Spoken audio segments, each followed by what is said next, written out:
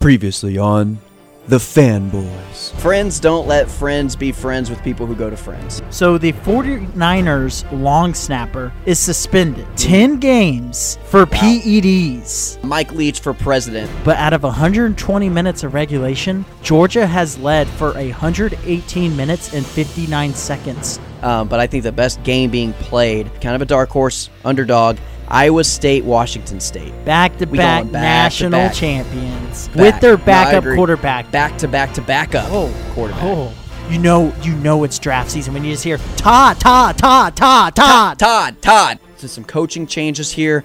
People losing their jobs, people retiring, people faking injured to get out of their job. And you can smoke all the weed you want. Honestly, look at Josh Smith. He missed 2 years for smoking weed, and now he's back with the Patriots. I mean, you can smoke as much as you want. Jesus Christ. Josh, what'd I say? You said Josh Smith.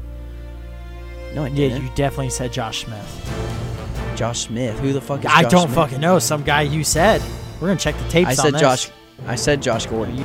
And so I need to see this consistency. If they beat Philly this week, I'm probably all aboard. And welcome to episode 14, Jake, of the Fanboys. Man, we have been doing this for a while now, 14 weeks doing this show, and I've loved every second of it. And we have a great show in store, as we always do. SC basketball, college takeaway, NFL takeaway. Jake, as we always start off the show, we continue our all-time favorites list with our favorite linebackers. We have our talking points, of course, and then the Cowboys riding a pretty impressive winning streak, I have to say, nonetheless. And then, of course, Jake, we have Good or Not in store for everybody. One of our favorite games that you and I like to play. We have no idea if anybody else likes hearing us play it, but I sure do enjoy it, so we're going to keep doing it. Yeah, no, we do this for us, not anyone else. We don't do this for the joy of anybody else listening. We don't really care. No, we actually do care if people listen. Especially if they give us money. Yeah, please send money. Send money. All right, well, this episode has already gotten off track. All right, so Jake, let's just get this thing started.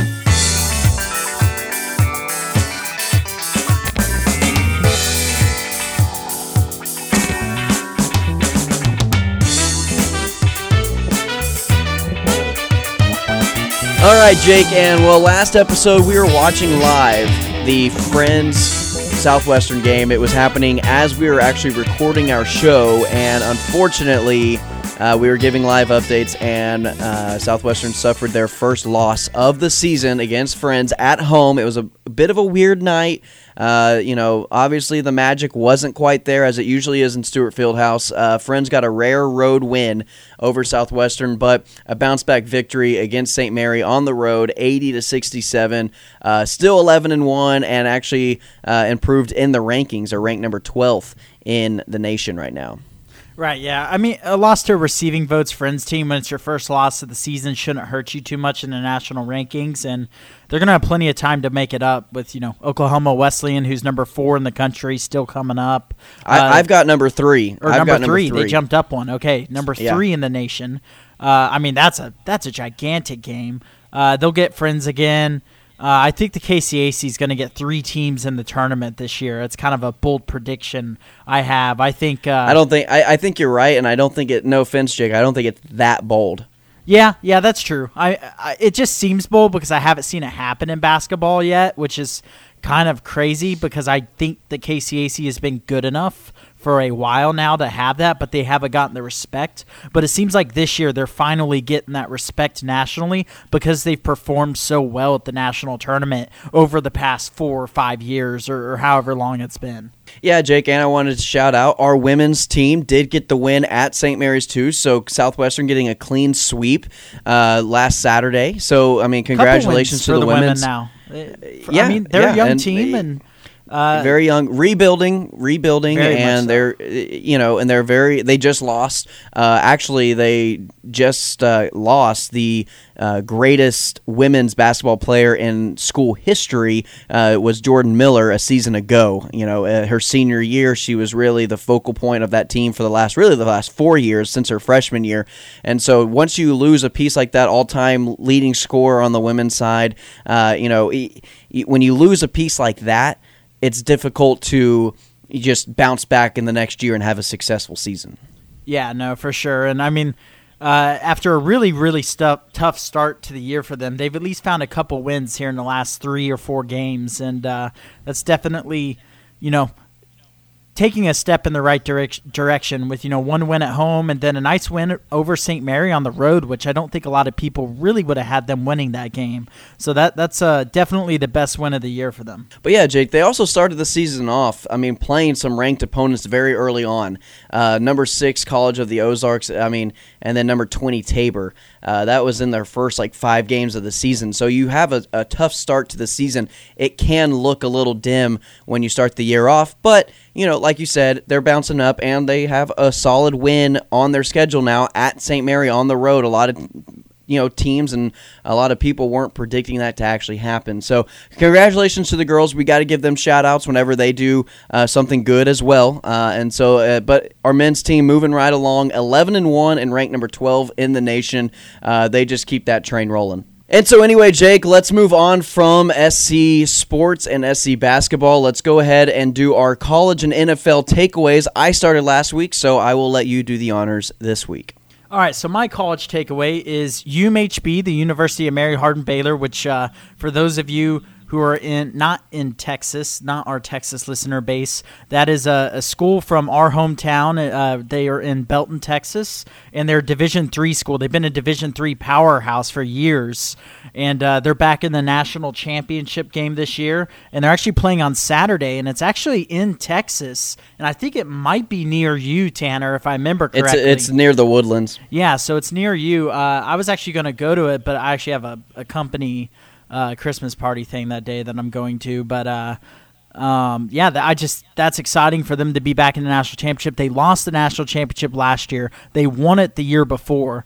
Right. Whenever we were kind of coming up, third year straight. Yeah, and when we were kind of coming up, they always lost in the semis, and so now they're starting to go to the national championship consistently because they actually have a functioning playoff system. And they've fought their way to the national championship, and we'll see if they can pull it away. They blew out, I think it was Wisconsin Whitewater. Yes, and for anybody who knows the history with Wisconsin Whitewater, UMHB had never beaten them, or very rarely ever beat them. Wisconsin Whitewater has owned that record between those two teams by a lot. It's like Texas A&M owning that record. Wisconsin Whitewater has. So Mary Hardin Baylor able to jump ahead of them this year, winning 31-14 at home. And then now we'll play Mount Union. Mount Union, it has literally been Mount Union and UMHB in the national championship 4 out of the last 5 years. It's been one of those two teams. So these two powerhouses going at it again. Essentially, in the Division III ranks, it is very similar to Alabama Clemson. Yes, that's actually a great comparison. Both teams have pretty good defenses. It's always been a low-scoring game. It'll be interesting to see what the score is this year because it's not in Virginia or some northern state where it's snowing. So it'll be interesting to see if the scoring goes up a little bit in this year's game because there's been bad weather in the last couple games. Well, I think the game that they won, Jake, it was like 6-0, or the national championship they won was 10-6 or something ridiculously low scoring. And I'm pretty sure last year's game was 9-0 or something stupid too, where they lost. It was snowing and terrible weather. Neither team could move the ball, so nice to see them move it to the great state of Texas so they can get some good weather. Well, and then, they realized, oh, shit, this is a horrible, going up north this time of the year. This is a horrible way to do things. Let's actually correct what's wrong and make it in a place that it's not going to be bad weather to hold the most important game of the entire season for these two teams, unlike what the NCAA Division I level does by not correcting their mistake by having a 4-team playoff. Yeah, I think Mike Leach said it best, as we agreed on last week. Yes.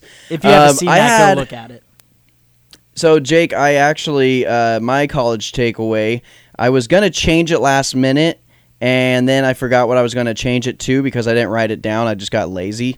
And so I'm just going to go with my original.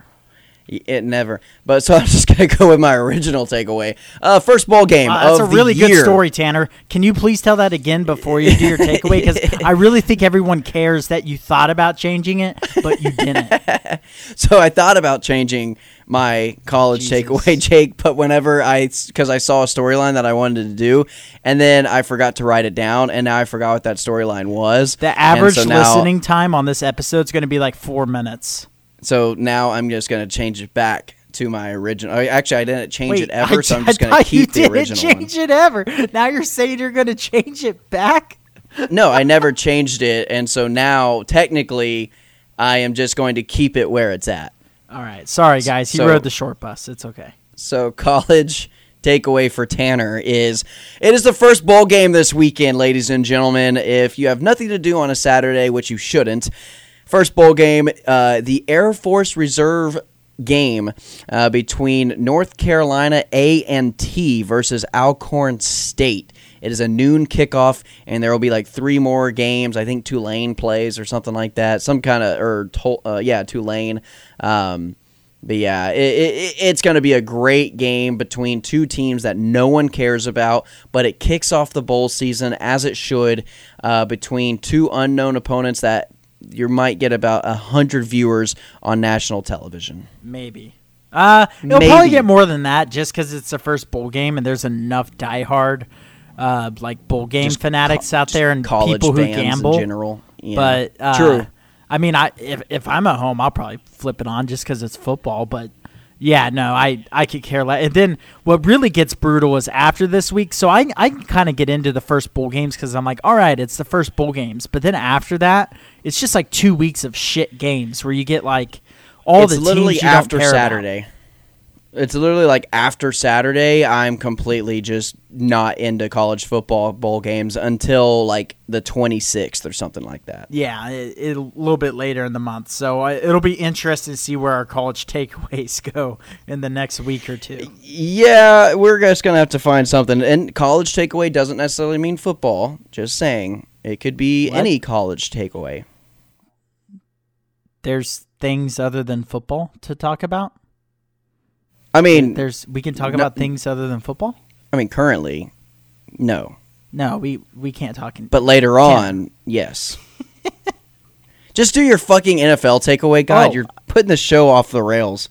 Anyways, my NFL takeaway is the Vikings are the biggest disappointment to this point in the season. I don't care if they're in the playoffs right now. This is a team we both had in the Super Bowl, and they can't beat a team that's above 500. I mean, you saw that statistic. I'm pretty sure you would have seen it. Against teams that are 500 or above, they're like 0-5. And then all their wins are against below 500 teams, and they even have a loss to a below 500 team in the Buffalo Bills, who they got killed by at home. And their points per game against top because people think, well, the Vikings have a really good defense. They said that on the broadcast a lot, and it's like, no, against top 5 or against teams above 500, they are giving up almost 30 points a game. That's horrible. It's horrible. It's horrible. Which leads me, Jake. We can just kind of mash our 2 together, basically. But my NFL takeaway is that whoever gets that NFC 6 spot will lose. I mean, I don't care if it's the Vikings, if it's the Panthers, or if it's the Eagles. They will lose in the first round, which is why, hint, hint, Dallas really needs to get that 3 spot really badly. The Eagles are dead. Wentz is out against the Rams. If they lose that game, and Foles will not do the same thing he did last year. Foles will not do the same thing. The Eagles are dead. They're done this year. Done chained. Yeah. Redskins are done chained. Eagles are done chained. I'm almost willing to put the Panthers on a done chain because they play the Saints this week. They lose this week, I think they're out. I mean, I they've think lost, the Vikings 5 in a row? They've lost, or is it 6? 6 in a row. They've lost 6 in a row because they were what, 6-1, and now they are 6-7. Yeah, that always seems to have the Cowboys always have to play like some team who gets really hot at the start of the year, and then they just drop off a cliff. Like, how about those trajectories? The Panthers at 6-1, and the Cowboys were at 3-5, and the Panthers beat the Cowboys. I bet not many people would have bet on what's the Panthers losing 6 in a row and the Cowboys winning 5 in a row. Yeah, no, that would not have ever been in any. If you bet that on Vegas, Vegas lost money. Oh yeah, for sure. I mean, I would like to see the odds on that because you can get odds about anything in Vegas. You would have had some pretty good odds on that one because just about everyone thought the Cowboys were done, including both of us. Yeah, and Jake, we have a really good transition about Vikings in that 6th spot with the Vikings and Seahawks playing on Monday night. However, let's go a little off the rails as we have already done at the very beginning of this show.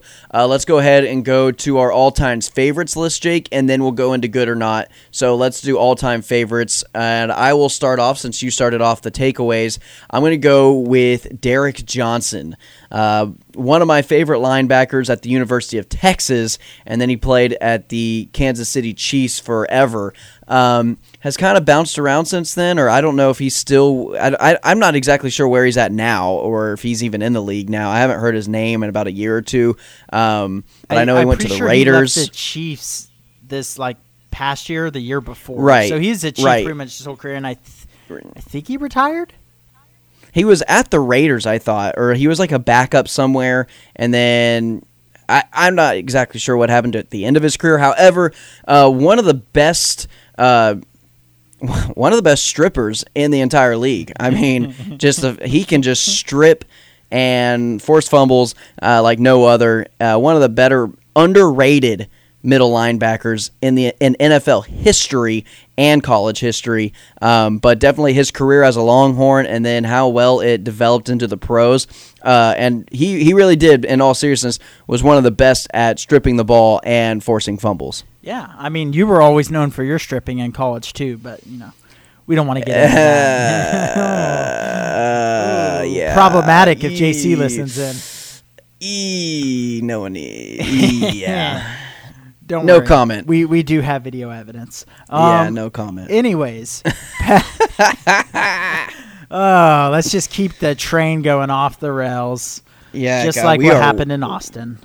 Yeah. Anyways, just go. On. Oh, that's fine. Just keep in mind on good or not. I was nice to you. I had a few I wanted to bring out. Yeah, well, we're doing a shorter one. All right, Patrick Willis is my 5. That dude, I mean, pretty self-explanatory. That dude's a beast, and he just has the name of a linebacker. I mean, Patrick Willis. Like, if your last name's Willis, I just feel like you're born to play linebacker, and I don't know why. But yeah, every time the Cowboys would play against him, I was terrified that he was just gonna win them the game. He was just one of those rare linebackers where when you're playing against him, you're just like, oh fuck, he could win them this game alone. No, yeah, and a weird career. Retired very early on. Retired almost in the prime of his career, at the peak of his career. Right. Yeah, and so that is almost kind of a dark horse to put in at my 5, but he's just someone I remember. I just remember so well being scared against playing him. And, some of the other people, my honorable mention was like Ray Lewis, and, can't put him in there because he might have killed someone allegedly. Right. And then yeah. Allegedly. Could have killed O.J. somebody. Simpson allegedly killed somebody. I'll just yeah. Lawrence Taylor allegedly raped people. Whatever. All right, yeah, we are really derailing the show. We're going to get the Okay. Me Too movement on us. Yeah, number 4 for me is the monster of the Midway right now, Khalil Mack. He is the monstar of that Chicago defense. And, whenever he was coming out of Buffalo, Jacob can actually quote me on this, is that I predicted that he would be the best player in that draft coming out from Buffalo. I loved him coming out of college. I had thought he was by far should have been the number 1 pick of the draft that year. Fell to like number 4, I think, to Oakland it was, and then now Oakland somehow, I don't know why, sent him to Chicago, and now they really need a pass rusher is what I hear. I don't know if that's true or not, but they need some kind of guy who can rush the passer. But yeah, Khalil Mack would be my number 4. Yeah, you got to love John Gruden getting the GM fired saying he doesn't have enough talent. Yeah, what the? Oh, yeah, are you? And then you add in the Amari Cooper thing, and it just goes even further off the rails, just like this show. Yeah, what a cluster. Derrick Johnson was my 4. I mean, same thing. He's like one of the first UT players I really remember watching. Him and like Roy Williams. I mean, those were guys that I just remember when I was little thinking, wow, these guys are amazing. And as you said, I mean, he was so good at doing that where he would tackle you and he would basically swing behind you. He would treat you like a pole and swing around. He really would. He was the best stripper. Yeah. He was the best stripper in the NFL and in college. Do you see what I did there with the pole? Yeah. Yeah, no, I get it. I'm not dumb. All right, Jake, and you and I, we both have the same number 3, and it is his rookie season in the NFL. And as Cowboy fans, I'm pretty sure everybody knows where we're going with this, but the Wolf Hunter, Leighton Vander Esch.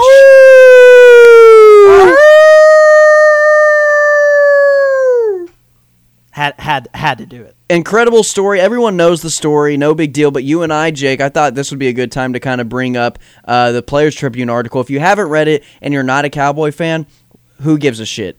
Go read it. It's a great read. It really is. Written by Vander Esch, and he pretty much says that there was no plan B of him going into the NFL.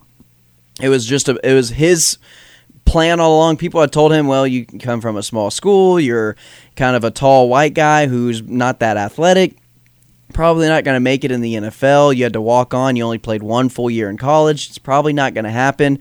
Look where he is. He basically said he had never really even took into consideration that he wasn't going to be at this level of play at some point in his career.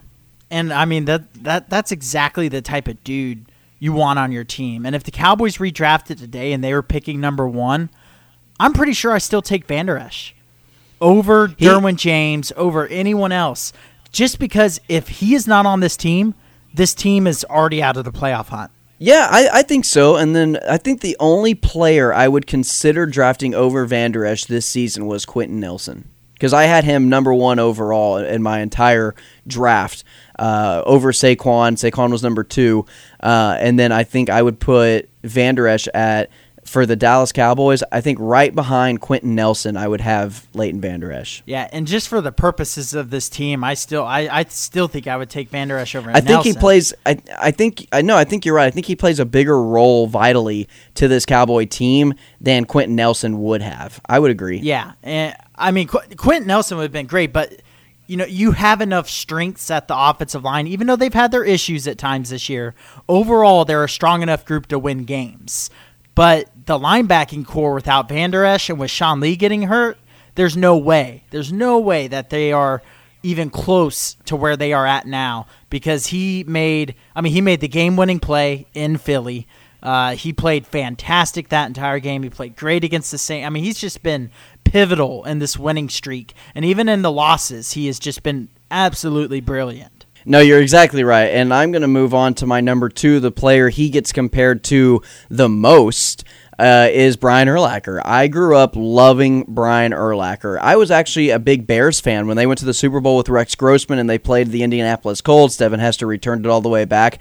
I love that team mostly because of Brian Urlacher. There was something about his play. He was so instinctive and smart in coverage, and I think that's why I like Leighton Vander Esch as much as I do, is because he does play so much like Urlacher, and he's a Dallas Cowboy, so it makes it that much better. But Urlacher is my number 2. Was inducted into the Hall of Fame this year. He has hair now, which is weird. I like bald Urlacher a lot better. So hairless Urlacher is number 2 on my list.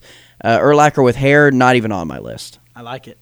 Yeah. All right, so my 2 is Sean Lee. I mean, his career, as great as it's been, it's also been a little bit of a tragedy because he just has never been able to stay consistently healthy in a season. I think he's only had 1 season where he was healthy like every game but like 1 game.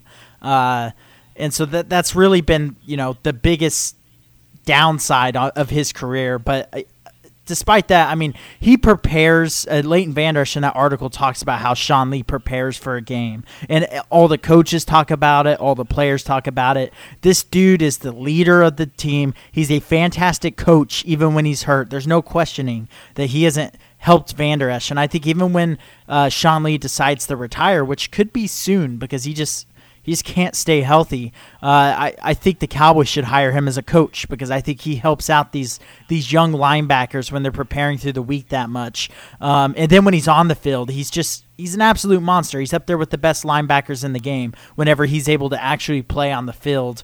I just think he signifies what you want in a football player, and he's just one of those guys that even though he's had his injury issues, I'm always glad that he's on the Cowboys, because when he plays, I know he's going to play amazing, and even when he's not playing, I know he's going to coach up the defense and not just sit there and kind of pout around because he's hurt. No, yeah, and that is why he is my number one, Jake. Sean Lee is my number one linebacker of all time, favorite linebacker of all time. And just because as a Dallas Cowboy, we haven't had a lot of great linebackers. We've had good edge rushers, but in terms of just pure linebacker, of coverage and everything and just being the quarterback of the defense, we don't have a great history except for in the 70s with like Chuck Howley and stuff like that, Ken Norton. But yeah, definitely Sean Lee is the best linebacker the Dallas Cowboys have ever had in my lifetime. So I've got him at number one. He's my favorite for every reason that you said. Yeah, and then my number one is Brian Urlacher, and it's for basically everything you said. I mean, that's just, I would play with the Bears on Madden just so I could control. Aren't we cute? Yeah, we are fucking adorable. I would literally play with the Bears and Madden just so I could play as Brian Urlacher. I mean, he was just that type of dude.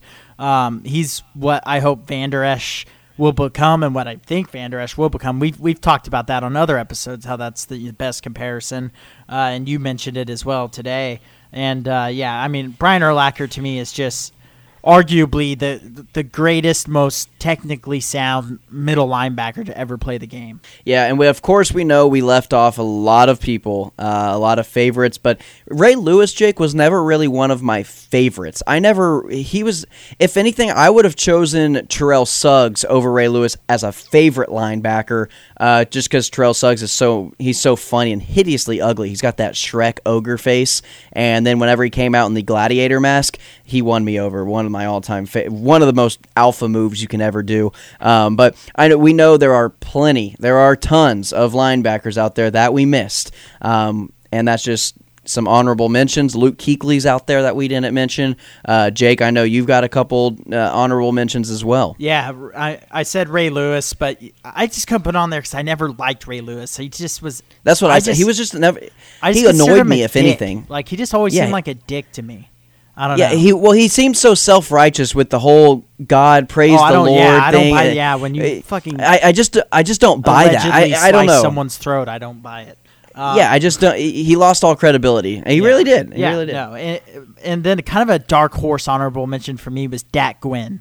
Oh my God. He wasn't even a fantastic player, but his name was Dak. He really Gwynn. wasn't. And he was Dak a Gwynn. decent player. He was Asian. Player. Yeah, he was an Asian linebacker. You don't see that every day. You also, for me, if we're going white linebackers, I know that wasn't really what we were talking about, but the majority of our list are white linebackers. You got to throw in Zach Thomas, the old Miami Dolphins, and then he spent like a year with the Cowboys, and then Keith Brooking.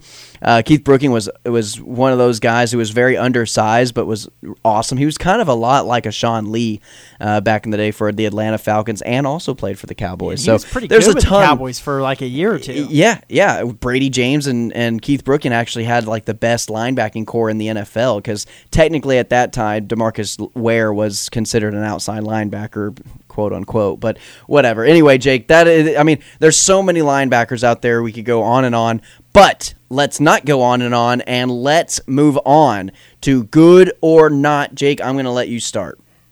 All right, my first good or not is basketball jersey numbers between like 60 to like 90. Those weird numbers. You motherfucker.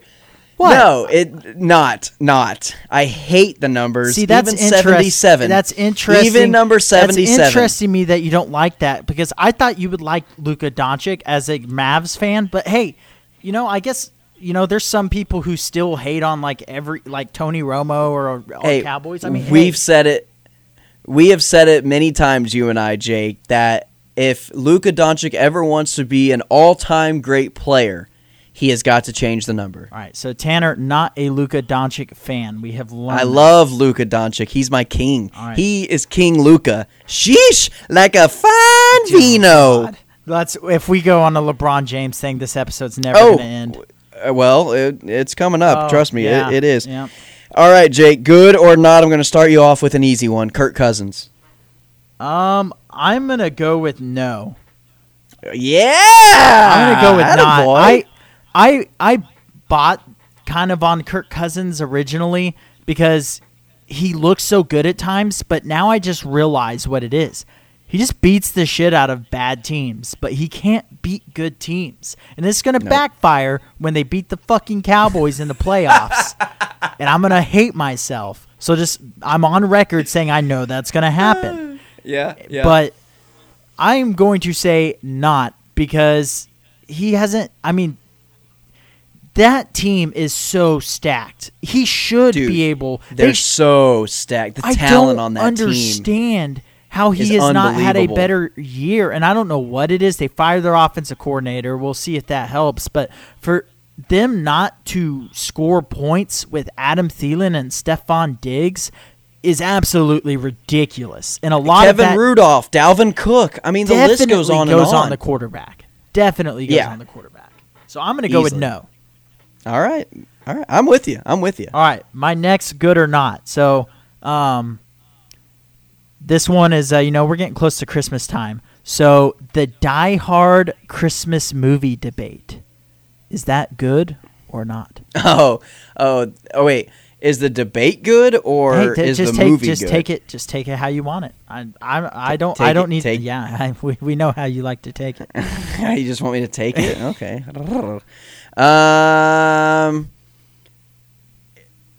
I'm gonna go good. I think it's an interesting topic. I don't necessarily know if it is a Christmas movie or not. I don't necessarily consider it a Christmas movie. However, I like the debate. I think the debate's cool. I'm always up for a debate. I'm all for it. It's a good movie. I like Die Hard. Bruce Willis is a badass, so I'm not ever gonna say. I mean, I'm gonna say good. You answered about the only way that got you out of me sending you down a wormhole, which is a little disappointing. You did not answer that how I planned. I'm definitely disappointed in that one. Well, how'd you want me to answer it, motherfucker? Some other way where I could trap you in a hole of thinking Die Hard wasn't good, or because I fall on the side of it's not a Christmas movie. Just because Christmas is in the background doesn't mean a dude killing everybody is a fucking Christmas movie. Right. But yeah, it backfired. It's okay. I'll get you back. Yeah, okay, motherfucker. I still beat you on that one. All right, my number 2. Patrick Mahomes' eating habits. Oh, what the fuck? I mean, they're bad. I mean, it's not good. You don't want to eat that much fucking ketchup. You realize how much sugar's in ketchup? Like, I mean, his eating habits are not good. He's a fantastic player, and it doesn't matter when you just have talent out your ass. The good or not topic is Patrick Mahomes' eating habits. Yeah, I like how you put the little space between it, like Patrick Mahomes' eating habits. Let's make sure that's all one word. But his eating habits are fucking disgusting. He goes to a nice steakhouse and he puts ketchup on it. Like, no, that's a crime. That is a actual crime. It's a crime. And the fact that he's from Texas blows my mind, and that he does that to a steak. It hurts my feelings. We're revoking his Texas card. Oh, Texas card revoked. T card revoked. Yeah, no, it's gone. You put ketchup on steak? No, that's a fucking Kansas thing. Yeah, you're gone. All right, my last good or not is history. So like World War II, all these different eras. Is history good or not? What the fuck? I promise I was not high when I thought of this. Yes, history is okay. Yes, history is good. Okay, so you like Adolf Hitler? Yes, I'm a firm believer. I'm a firm believer of the butterfly effect. I don't fuck with the history. I don't fuck with the butterfly effect. I don't fuck with changing one thing and then it having a total clusterfuck of a reaction later on in the future by just killing a butterfly and then all hell breaks loose. Or apparently a bunch of Jews I don't in the fuck case with of what changing you root history. For in this. Do what? I said, or apparently a bunch of Jews in this case, apparently, because you are. So we have confirmed a couple things about Tanner in this episode. He doesn't like Luka Doncic, and he likes Adolf Hitler. That's an interesting combo. Well, my boy Dirk is from Germany. Okay, so I gotta stick with that. I gotta stick with the ancestry there. Oh my God, no, Jesus, Tanner, God. Yeah, and no, Dirk does we are look not like the master race too. I mean, yeah, we are. Yeah, he does. Well, we are not a pro-Nazi podcast here. I'm just letting everybody know it was a joke. We are not pro-Nazi. Tanner's just pro-Hitler. We are. Yeah, I'm pro-history. All right, Jake. You went with the Christmas Carol or the Christmas theme. I'm going to stick with it, Jake. I'm going with my number 3, and we don't plan this at all. This is just a little weird. Christmas carols that are being played over 3 weeks. Wait. What? What? Like listening to Christmas carols for longer than 3 weeks. I mean, what's the time for? That's a very that is a very shitty question. Over 3. I mean, if I'm gonna like from December 1st to December 21st, are you tired of Christmas carols by then or not? It's not that hard to understand. See, well, I'm pulling out my calendar on this before I get dicked over. All right, let's see. Starts on the 1st, so 2, 1. And at 2, it's great. This great radio. 3, no, yeah, because see, if you do 3 weeks, if you start December 1st, to me, December 1st is when you can start listening to Christmas music. And so, if you only do 3 weeks, you are at December 22nd. And according to my calculations, it's not Christmas yet. So nice fucking try. You're trying to get me to bite on the bait there and think that, that means you started listening in Thanksgiving. No.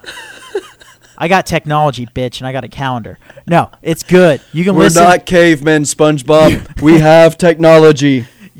No, it's good. Because to me, December 1st, start listening to Christmas music. I think right after Thanksgiving's a little too. I think once you hit December, you should be Christmas mode. So December 1st to December, to Christmas, but then I think the day after Christmas it stops. So it's more like okay. I was going to ask you, when do you stop listening to Christmas music? The day after Christmas. When do you stop watching like Christmas movies? The day after Christmas. Okay, I'll watch Christmas movies on the night of Christmas. But once it's the day after Christmas, it's like, okay, we can wait till next year. I've had 3.5 weeks. No, you're right. Like I've had like 3.5 weeks of the same shit over and over and over again. I've just about tired of it. Well, we both owned each other on our Christmas era questions. Yeah, we kind of did. All right, well, Jake, let's go ahead and move on. Way will to do it for good or not. Garrett. Do what? Way to compete. I was telling you, way to compete. I was Jason Garretting you. Just keep it going. Just keep. Okay, I got to remember, you're too slow to catch on to intelligent quotations. All right, Jake. Well, let's go to the Thursday night game that we launch our episodes on Thursday. So we're gonna go with the most. We're gonna go in chronological order of how things happen throughout the week. We're going to start off with the Derrick Henry Beast Mode show. I mean, just went the fuck off on the Jaguars defense. Jake, my question to you is, number 1, why the fuck hasn't Derrick Henry been given the ball more times throughout this season than just that game? And then what the fuck is up with Jacksonville's team, not just defense, but entire team? And where the hell did that performance come from Derrick Henry? The Titans are one big cluster. They just have talent, and that's why they've been able to win games, because when their talent actually shows up, they do pretty well, because Mariota is super inconsistent. And they're just an inconsistent team. I feel like their play calls are inconsistent. They don't really have a true identity. They're like stuck between trying to be a spread or a power team, and really I think they should be spread, because that's when Mariota plays the best. To me, they're a team that completely lacks identity, and I think that starts with the coaching staff. So I think that's a problem. And then the Jaguars, I mean, we really should have saw this coming. The Jaguars going back to what they've been our entire lifetimes, rather than actually being good for a couple of years in a row. They're just a cluster. The Jalen Ramsey trash talk has completely backfired. And then, after their it might have been the Titan game. It might have been a couple weeks ago. He's like, you can't put that loss on me. And it's like, why are you going out and saying that? You've already called all these quarterbacks trash. Because that's how he feels. He feels as though all the losses are on him, so he has to go out publicly saying, well, it's not my fault. I mean, you can't put that on me. It's a team effort, even though I'm the one that caused all the attention, this unwanted and unneeded attention, onto our quote-unquote great defense that we've now allowed about 30 points a game on. Yeah, I mean, I'm glad the Cowboys didn't draft him, because there was, It was either him or Zeke, and I'm very glad we took Zeke. I'll just put it that way, because Jalen Ramsey on the Cowboys would be a fucking disaster. No, it would not be good with the media in Dallas and all that. No, he would say even more ridiculous shit. Yeah, and so moving right along, Jake, let's go ahead and go talking a little bit of basketball here throughout the regular week. Let's go ahead and start off with, is Kevin Durant a listener of the Fanboys? Apparently he is, and if you don't know what we're talking about, go on to the Fanboys Twitter. And we found it very interesting, and shout out to Kurt Caden for DMing me the link to this and saying, does Kevin Durant listen to the Fanboys? Apparently he's looking for some fanboys, or it was something like that. I don't have the article up. No, yeah. Does the article, I think, states, does he invite like fanboy? Like, does he want fanboys? Does he like the attention of the fanboys, which would be you and I? Right. And so I think we need to get everyone who listens. It says, does Kevin Durant secretly want fanboys? So yes. And the question is, or the answer to that question, despite the fact that we have, made fun of him a time or two. But, yes, you can come on the show, Kevin. Just, come on. Yes.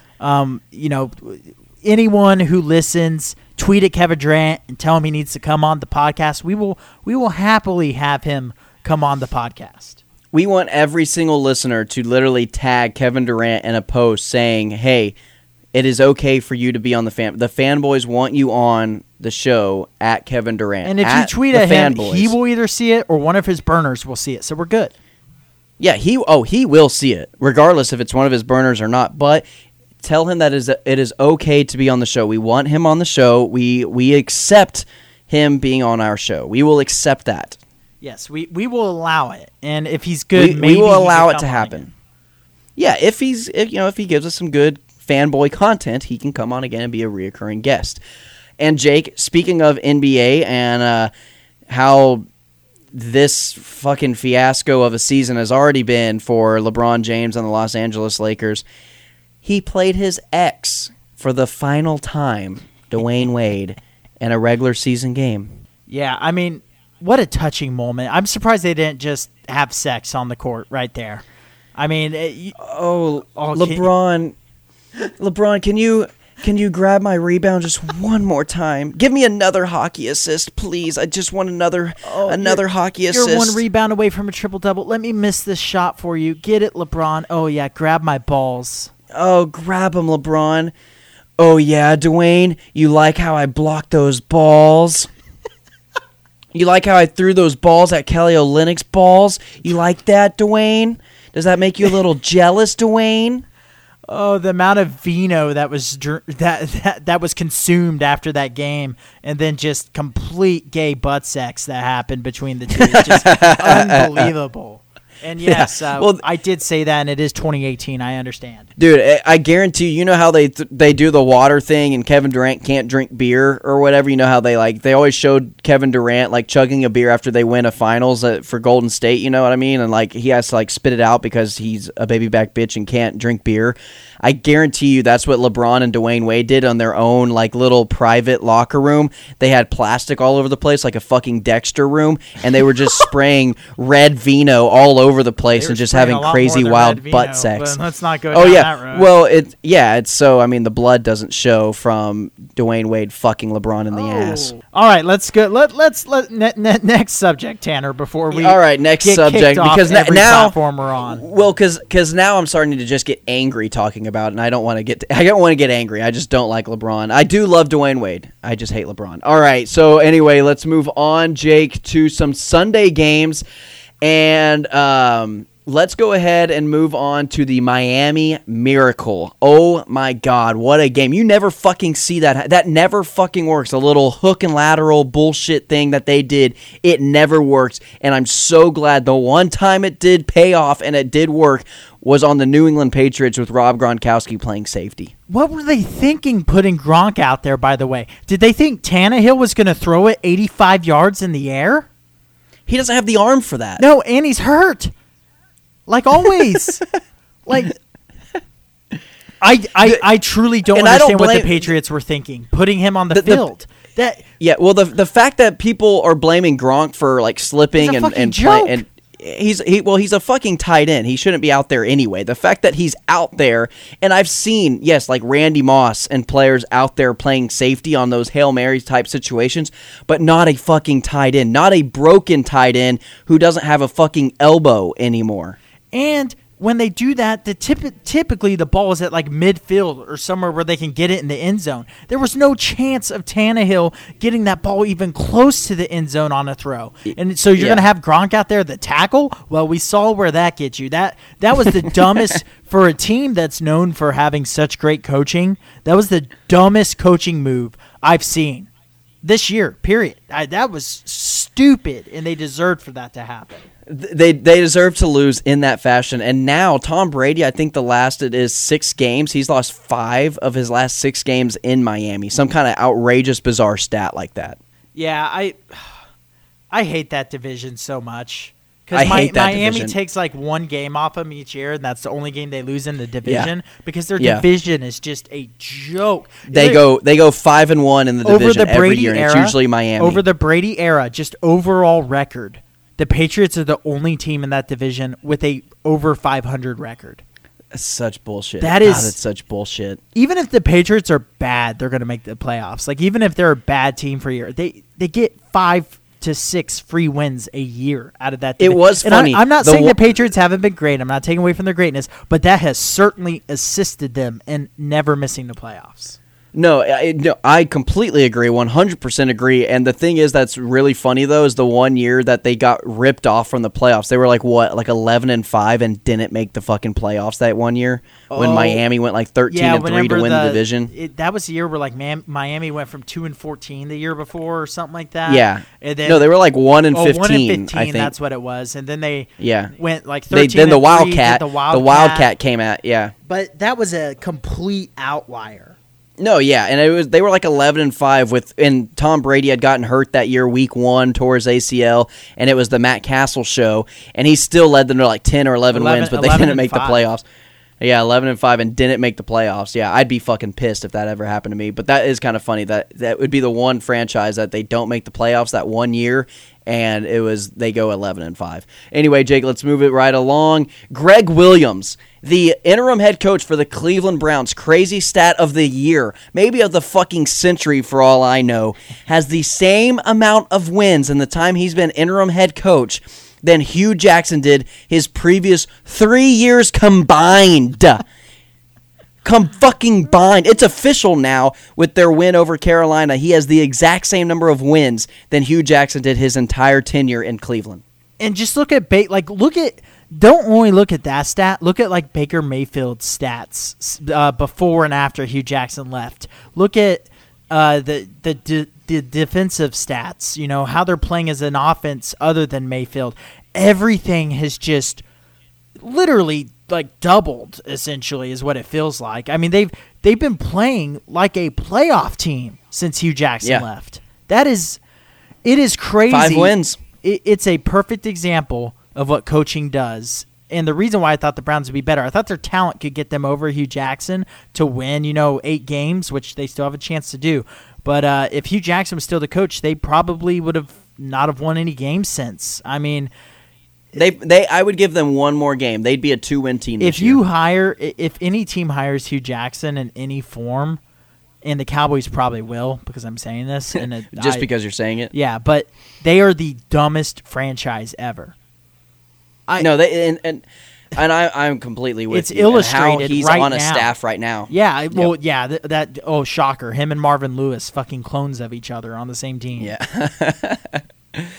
Oh, if I'm a Bengals fan, dude, I don't know how I don't know how the Bengals fans have not committed suicide. They need to go listen to the 1-800 song by Logic. Yeah, no kidding. The suicide prevention hotline. So anyway, Jake, let's move on to the Sunday night game. Rams, Bears, a shocker to many. I said as long as if Mitchell Trubisky plays, then the Bears have a good chance to beat the Rams. They have a good chance, and it happened. And I think you're going to get into this. I think it was a little bit of a fluke. I think if they played again, I think the Rams would win. But it was just a bizarre. Both quarterbacks played like shit. Both offenses didn't really play well at all. It was more so a defensive battle, but I don't even know if it was great defense as much as it was just bad offense on both sides. Yeah, I think the weather. I think this game just shows why home field advantage is going to be very important for the Rams because they do not. I mean, Jared Goff he's played his entire career in California, even in high school. I'm pretty sure. Yep. So he is. I mean, he just did not look like the same guy, and that's kind of what happens when you're not used to cold. And I know some people go, "It's just an excuse." No, when you go from playing in like 70-degree weather with no wind, and you go into the below freezing temperatures with wind, that changes the game completely. And it was kind of like foggy / misty out, and yeah, once I saw the weather, I was like, oh, I bet the Rams have their worst offensive game of the year. I didn't think it would be that bad, but I do think I do agree with you. It might have been a little fluky, but I don't think it's too. I think if that game is in Soldier Field, I think the Bears win that a good majority of the time. I think if it's in LA, then the Rams have a better chance. But I do think the Bears showed that if you can stop Gurley, you have a decent chance of slowing down and stopping their offense. And another thing is, Jake, playoff weather this year in the NFC is not going to play a factor at all unless, I mean, the only game it's going to affect is the Chicago Bears and whoever it is that they play, whether that be the Vikings or the Panthers or the Eagles, even though we've done chained the majority of those teams. It looks to be the Vikings still, unfortunately. I don't know how their season's going to play out, but it looks to be the only game that's actually going to be affected by weather whatsoever in the entire NFC playoff situation is going to be whoever the Bears play in the first round. Because the other teams, you got LA, you've got a dome team in New Orleans, you've got a dome team in Dallas, and Chicago's those are the only home teams you can have throughout the whole playoffs. And, you know, even if Minnesota does sneak in, they're going to be the 6th, and it's not going to matter anyway, but they're a dome team. But yeah, it's just that playoff like atmosphere of like cold weather, snow, and just like having to run the ball and play tough defense. It's going to be overrated. It's going to be an overrated expression this year coming at this point into the season just because of the environment of the playoff locations this year. Yeah, it's going to be interesting because the NFC interests me so much as far as the top 4 or really top 5 seeds go because you have Seattle pretty much locked. I really think 5. Yeah. But the only thing is Seattle really all locked in. Seattle is a different team at home than they are on the road. That is for sure. So it'll be interesting to see how they do in the playoffs. But they play in a week. They play in a week division. Yeah. They have San Fran and Arizona. That's four of their games that they have to play this year and those are wins. Yeah, and so it'll be interesting because you have polar opposites on the 1 and 2 compared to the 3 and 4. 1 and 2 are the kind of the new era offenses that have just been tearing it up all year, and then you have 3 and 4 with the Bears and the Cowboys, who aren't bad offensively, but they're definitely not like the Rams and the Saints. But defensively, they're a different animal than the Rams or the Saints. And what's even more interesting about it is the Cowboys beat the Saints and the Bears beat the Rams. And so it's going to be interesting. Right. It's going to be very interesting to watch the NFC playoffs play out because of all those kind of almost contradictions within the seeding. There's just a lot of different style teams in the NFC picture, and I think it's very intriguing, like you said. Jake, moving right along to the Monday night game, Vikings-Seahawks. What a fucking shit show that was. I mean, good God, it was awful. The coolest thing and best thing about the whole damn game was the Seahawks color rush jerseys. I don't know about you. I feel like you like them because you like the vibrant, you like that standout type of color type thing with really anything in life. So I actually do like those jerseys. I like the uniform combo as the bright neon green. I think those are cool. I think that's what color rush is all about. Like the teams that have like the all white or the all black or what, those are fucking lame. Get some cool colors. Do some bright colors. That's what the color rush is for. But yeah, color rush was in full effect for the Seahawks. Cousins, Jake, this is a fun fact for you. Kirk Cousins is 0-7 in his Monday night career. Monday night games, he is 0-7. You like that? You like that? Kirk Cousins is the most. curious man on the planet as far as a quarterback goes, because he really is talented. I mean, he has talent. You see the talent at times, but for whatever reason, when he plays against a team that's above 500 or he plays in prime time, the dude just looks like he's fucking lost. And can you imagine having him on an $80 million guaranteed contract? I mean, the Vikings are screwed. You can't get rid of him. It's guaranteed. Nope.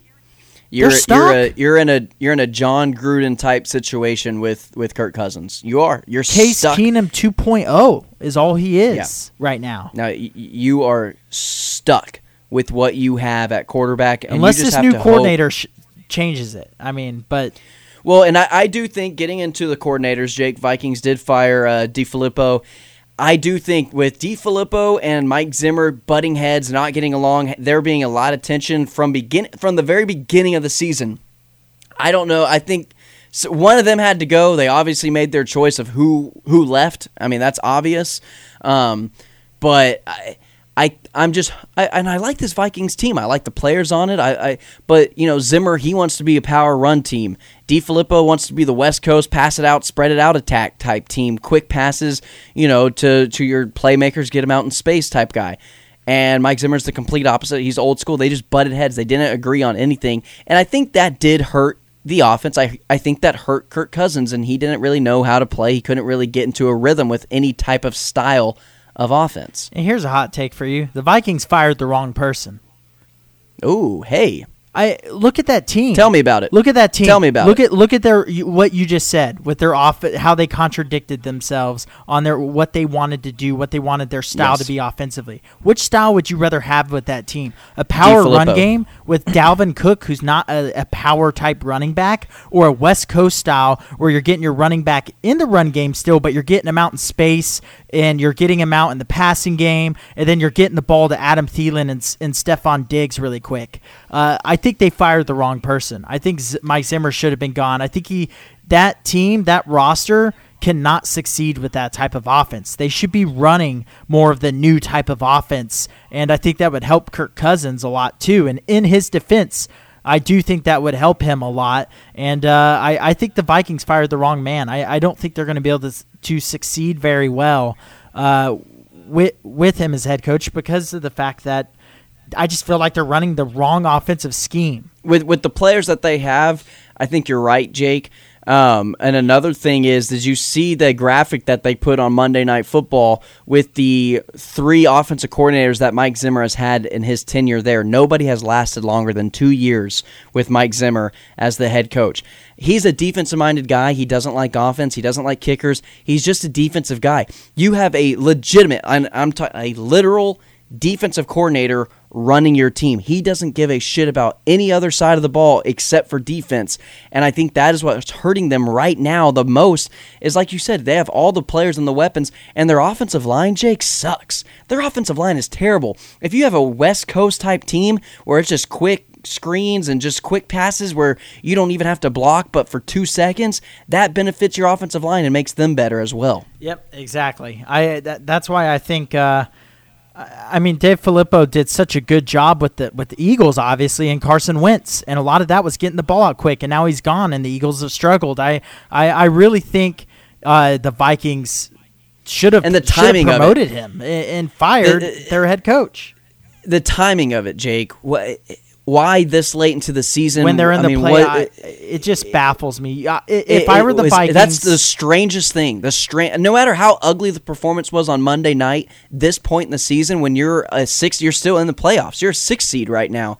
It's bizarre to me. I would have brought in both coaches and said, worry about the defense, and then Dave Filippo, you are the head coach of the offense per se. Just almost split up the duties and say don't fuck with each other, because stay away from each other. It's a bad look when you fire a coach like that this late into the season, especially when you're very likely a playoff team. With the way Carolina and the Eagles are playing, yes, very much so. Yeah, then with Carson Wentz being out now, it's just. It baffles me. I mean, the Vikings, I think we both had them in our Super Bowl. I had them against the Chargers. And I had them jagging off. That one didn't age well. No, not at all. Neither one of those have aged very well. I at least got one with some hope. Yeah, you've got some hope with the Chargers. They're actually the second best team in the AFC. Yeah, I agree. But no. And speaking of, that's a great Yes. segue. Don't fuck up the segue.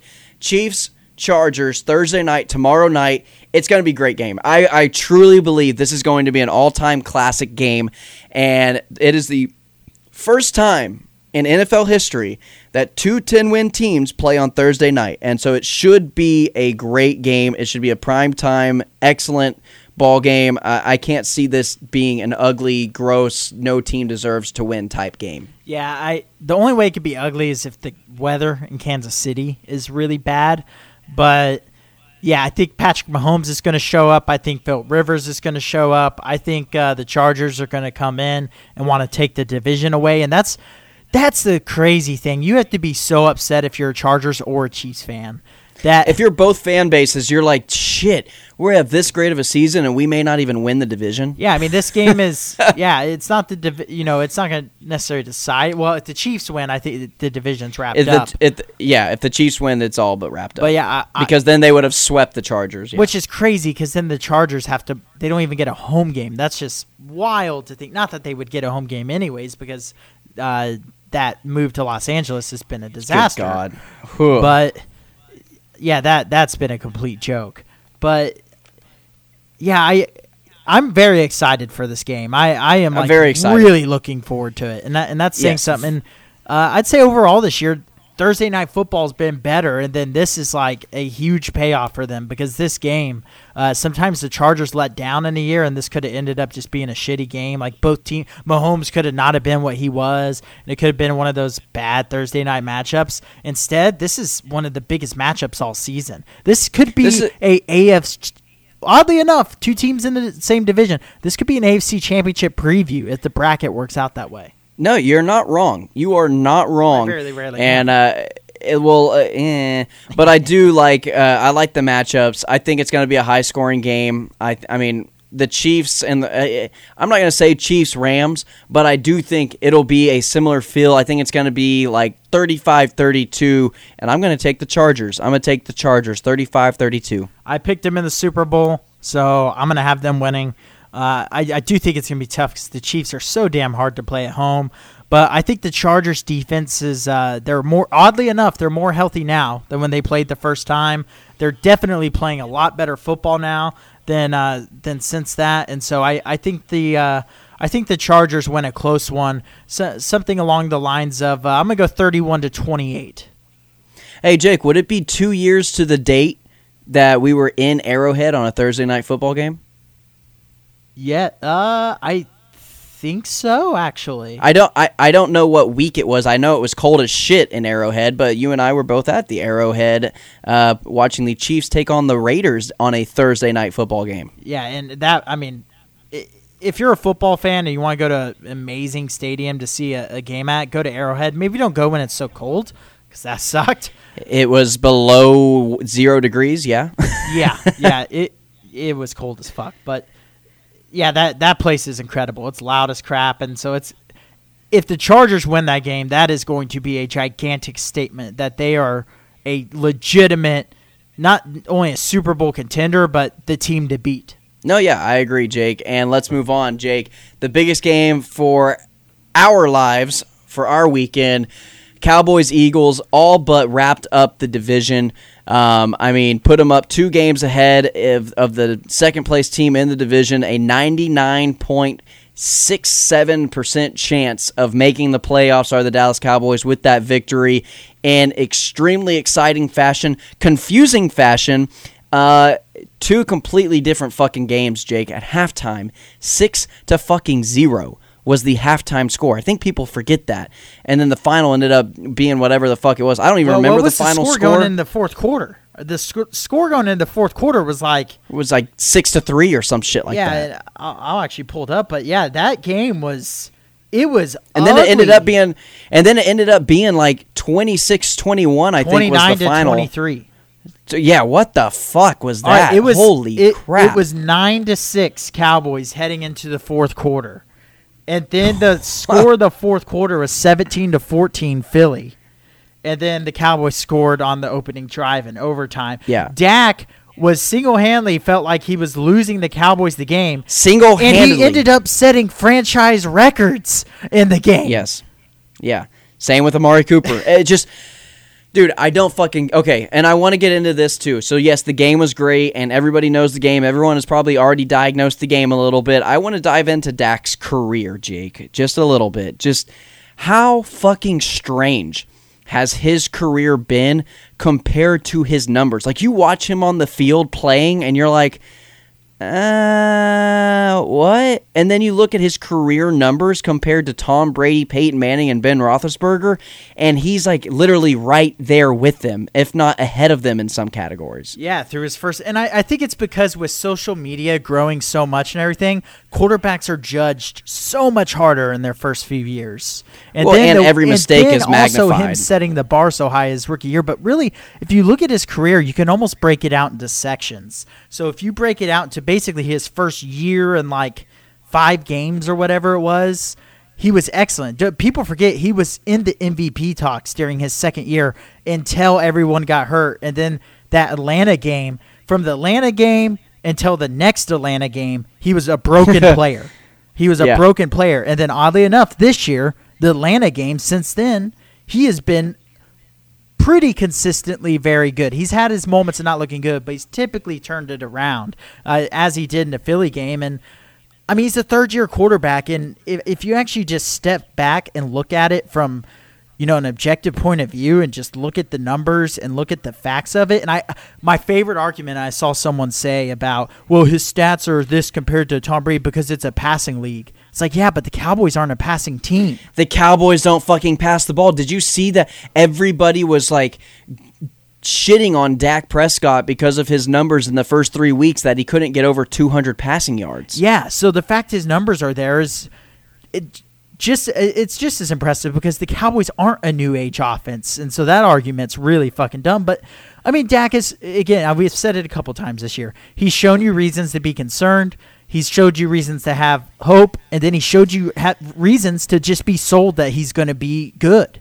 He's so shown Jake, you all three. I'm gonna throw a take at you, and you can either absorb it, take it in, let it stick to you, or you can bounce it back to me and say that I'm a piece of shit, dumbass motherfucker. But so here's what I think. I think he is a Tim Tebow times 2. He is a rich man's Tim Tebow. He has all the qualities that you cannot coach: determination, perseverance, resilience, the it factor in the fourth quarter of just winning the game, willing your team to victory, and yet he doesn't have all the skills. However, his skills of like passing and running and just being a good quarterback are far better than Tim Tebow. Far better than Tim Tebow. Okay, like just throwing the ball and skill wise. I was about to, and this was about to go on for 30 minutes because I was going to be no. But I'm talking like whenever Tim Tebow got drafted in the first round by Denver, they said they like the things that you can't coach, which is all the mental aspects of the game as a quarterback, which I completely agreed with Tebow. And Dak Prescott has those exact same qualities, except I think that Dak Prescott, skill-wise, just pure quarterback skill on the field, it far exceeds what Tim Tebow ever was going to be and ever would be and ever was. I mean, I'm not comparing him. I can get behind that take then, as long as we're agreeing he's a far better talent as far as throwing the ball. Running the ball, everything. He's a big body type. He's hard to bring down. He's tough. People can say what they want about Dak, and if you want to sit there and say he's been really bad at times this year, I'm not going to argue with you. But the dude in clutch moment fucking balls out. The fourth quarter has some of the best fourth quarter stats since he entered the league. I mean, in the entire league. I mean, they're better than Tom Brady and Drew Brees' numbers in the fourth quarter. Yeah, he's been in clutch moments. I'm more comfortable with him in the fourth quarter with the ball tied than I am at the start of the game. Which is odd, but. To me, I'm completely with you. And yes, he needs to take care of the ball. 100% needs to take. Yeah, he's a third-year quarterback. Ball security. He needs to improve, just like 99.9% of other third-year quarterbacks at one point had to improve. Didn't Peyton Manning lead the league in interceptions his first 2 or 3 seasons as a quarterback? It takes time, and people act like you need to extend Dak now. You still got 2 years left on his deal. and then you can franchise him if you're still not sure. You have plenty of time. But to think that you should just get rid of him right now and just go to like Cooper Rush and then just pray to God you can trade and draft someone or something is really fucking stupid. It's really stupid. I think that argument has no merit even being talked about. Well, you know that the Dallas Cowboys have $50 million in cap space going into next season. So you've got Amari Cooper for 16 games left. You still don't have to sign him during this offseason. I think they will extend him. It'll be better on the cap next year if they extend him. I realize that, but people don't realize necessarily that like if we don't re-sign him over the offseason, that he still basically has a full season with us. Yeah, as opposed to trading for Golden Tate, who you gave up a pick for, and his contract's up in 3 games, and he has done fucking terrible. Yes, and so you have that, and he's going to get signed this offseason, no doubt about it. But $50 million in cap space to go to DeMarcus Lawrence, to go to Amari Cooper those are your 2 big concerns this offseason. You wait until Dak is on his final year of his contract, you franchise Ezekiel Elliott, and then you worry about that later on. And you don't. And I like the fact that the Cowboys, a lot of Cowboy fans complain about free agency and this is going into offseason stuff, but we don't ever get big name free agents. Okay, I have said that I would like to get a veteran every now and then, maybe a veteran on this young defense. I said that at the beginning of the year. And honestly, you know who's been that veteran? Sean Lee. Sean Lee has been that veteran that you need, that maybe doesn't necessarily have the biggest impact playing, and you didn't have to overpay for him in free agency. Worry about the guys you have in group, because this is one of the youngest teams, but also, Jake, they're one of the longest tenured teams playing together. I mean, all these guys were drafted together. They haven't played on another team. There's legitimately, Jake, only 3 guys on the entire roster, Amari Cooper being one of them, that have even played on another team. Yeah, and I want to refer back to kind of when we did that the devil's advocate segment after the trade happened, and I think my biggest defense of that trade was I'll talk a lot of shit on the Cowboys franchise in my lifetime because they've done nothing but disappoint me, but in the last basically 8-9 years since the Tyron Smith draft, or however long that's been, it's been 9 years or something, maybe 10. You cannot talk shit on this front office. Any move this front office makes, I pretty much give them the benefit of the doubt until it doesn't work. And so far, very little does not work. And typically, if something doesn't work, it's a free agent signing, because that's just how the NFL works. These free agent signings, you overpay, and they typically don't produce. Look at the Eagles, like the Haloti Ngata, the Golden Tate, trading for him. I mean, these free agent, they don't work out. Look at guys who've left the Cowboys. Like Eric Blunt. Yeah, look, Eric Blunt. Look at the Redskins when they signed Hatcher from the Cowboys for a big deal. He never did anything after. Albert Hainsworth. Yeah, Albert Hainsworth. You overpay for these guys. It sets your team back, because the Cowboys have great talent. Their biggest downfall this year at time has been coaching, in my opinion. And other things. Look at the Giants with Olivier Vernon. They needed a number one, but. And then Soldier for the Giants. He's not been very good. And they made him the highest paid tackle in the NFL, and he has been terrible. He is the highest paid, yeah. Well, Jake, I also want to talk a little bit more about the football game. And you're going to give me shit about this because I gave you shit about it last week, which is fine. I'll take it like a man, like Dwayne Wade does with LeBron. But I mean, honestly, Jake, and this is on a completely serious note, what the fuck was the Zeke Elliott call? I mean, I know. So when they made the rule, this is literally the rule the moment they waited for. I mean, this was literally the moment they waited for, was a runner lowering his head into a defender's helmet, and the call, to be completely honest with you, was actually the right call. My problem with it is that they waited until week 14 to call the motherfucker. I mean, Jesus Christ, you can't tell me this is literally the first time that they have called the game, that call. This is the very first time they've ever called that penalty. Yeah, I didn't. Sorry, you cut out for a second, but yeah, no, I didn't understand it, just because, like you said, it's been a rule for, not only that, it's been a rule for a couple years. And this was the first time that it has ever been called in a regular season game. I have an interesting take for you about what I truly think is the problem, because I think we can both agree, all of the joking from last week's episode aside, officiating's been fucking terrible this year. Yes. No matter what side. And even the Dallas Goedert and then the fumble at the very beginning of the game, I mean, that was obviously recovered by the Philadelphia Eagles. How the hell they didn't start the game off with a fumble recovery by Jordan Lewis inside our 30-yard line is fucking beyond me, because that was a horrible call. Horseshit call. The roughing the passer on Gregory when he sacked him, I mean, it's a fucking joke. But I really think it's and this is an interesting take. I haven't heard anyone else say this. I don't think it's the officials' fault. I think it's the NFL's fault. They keep adding more and more and more and more rules. And when you keep adding more shit to someone's job, it gets exponentially harder and harder. And I think it's to the point where the referees are having to pay attention to so much shit. And well, I said that. You and I talked about that on one of the first couple episodes. You and I talked about that. Well, you have a better memory than I do, but yeah, we talked about that before. I think that's and maybe that's why it came to mind. But I think that is one of the biggest issues. There's just too many damn little rules, and it makes them miss the big stuff, like a false start. It makes them miss something that's very simple and easy to call. It makes them miss illegal formation. Something that's the most easy thing to call, or a neutral zone infraction, or an offsides. They're not looking for that anymore. They're not looking for false starts or holdings. They miss those all the time, and those are the easiest ones to call because they're looking at these ticky-tack bullshit that Roger Goodell's so far up their ass on calling. Yeah, and it's going to be – I think the league is going to have – they're going to have to figure something out to help, because there's just some games where there's just no flow to games sometimes now, because there's just so many penalties. And it's to the point where whether it's shitty calling on both sides of the ball, one side of the ball, whatever, it disrupts the flow of games sometimes. And we've definitely seen it be a problem at the college and the professional level.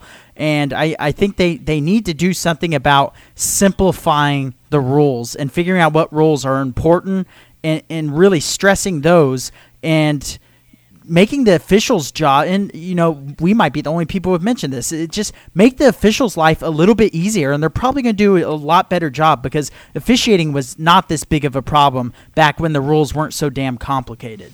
Hell, 5 years ago, the officiating wasn't this big of a deal. The biggest problem I had with the officiating 5 years ago was whether or not they were holding DeMarcus Ware or not. I mean, that was literally like, I was like, what the hell? That's a hold. To this day with all the Cowboys linemen. And it's always gonna, and that will always be a problem or whatever. And I remember probably the biggest problem with my childhood, whenever this horrible rule, was the force out rule, and then the 5-yard face mask and the 15-yard face mask. And I'm glad they got rid of both of those, because they realized how idiotic those two rules were. The force out rule with the wide receiver jumping in the air, you can't push him out of bounds. He literally has all the ability to just land in bounds, and then you can hit him. That kind of gay bullshit. And then he let go of the face mask, so it's a 5-yard penalty. That time he held on to the face mask, so it's a 15-yard penalty. They have in the past made really bad rules and then corrected them.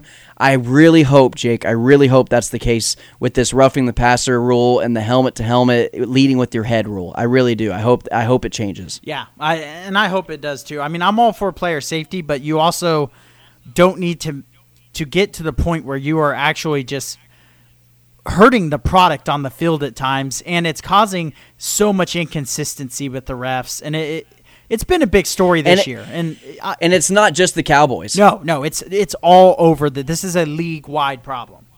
Yeah, I agreed. Well, Jake, until next week, we will continue this conversation as we always do with another fantastic episode with our fantastic listeners. Jake, that's all I got to say. I think that's all you got to say. We are on CastBox. We are going to be live tomorrow. We'll post it, share, like, subscribe, do what you got to do. CastBox has been a great home for us. We thank them for everything that they've done for us. That's some free advertisement for you, CastBox. It has made life so much easier on not only me, but also our listeners. We thank you.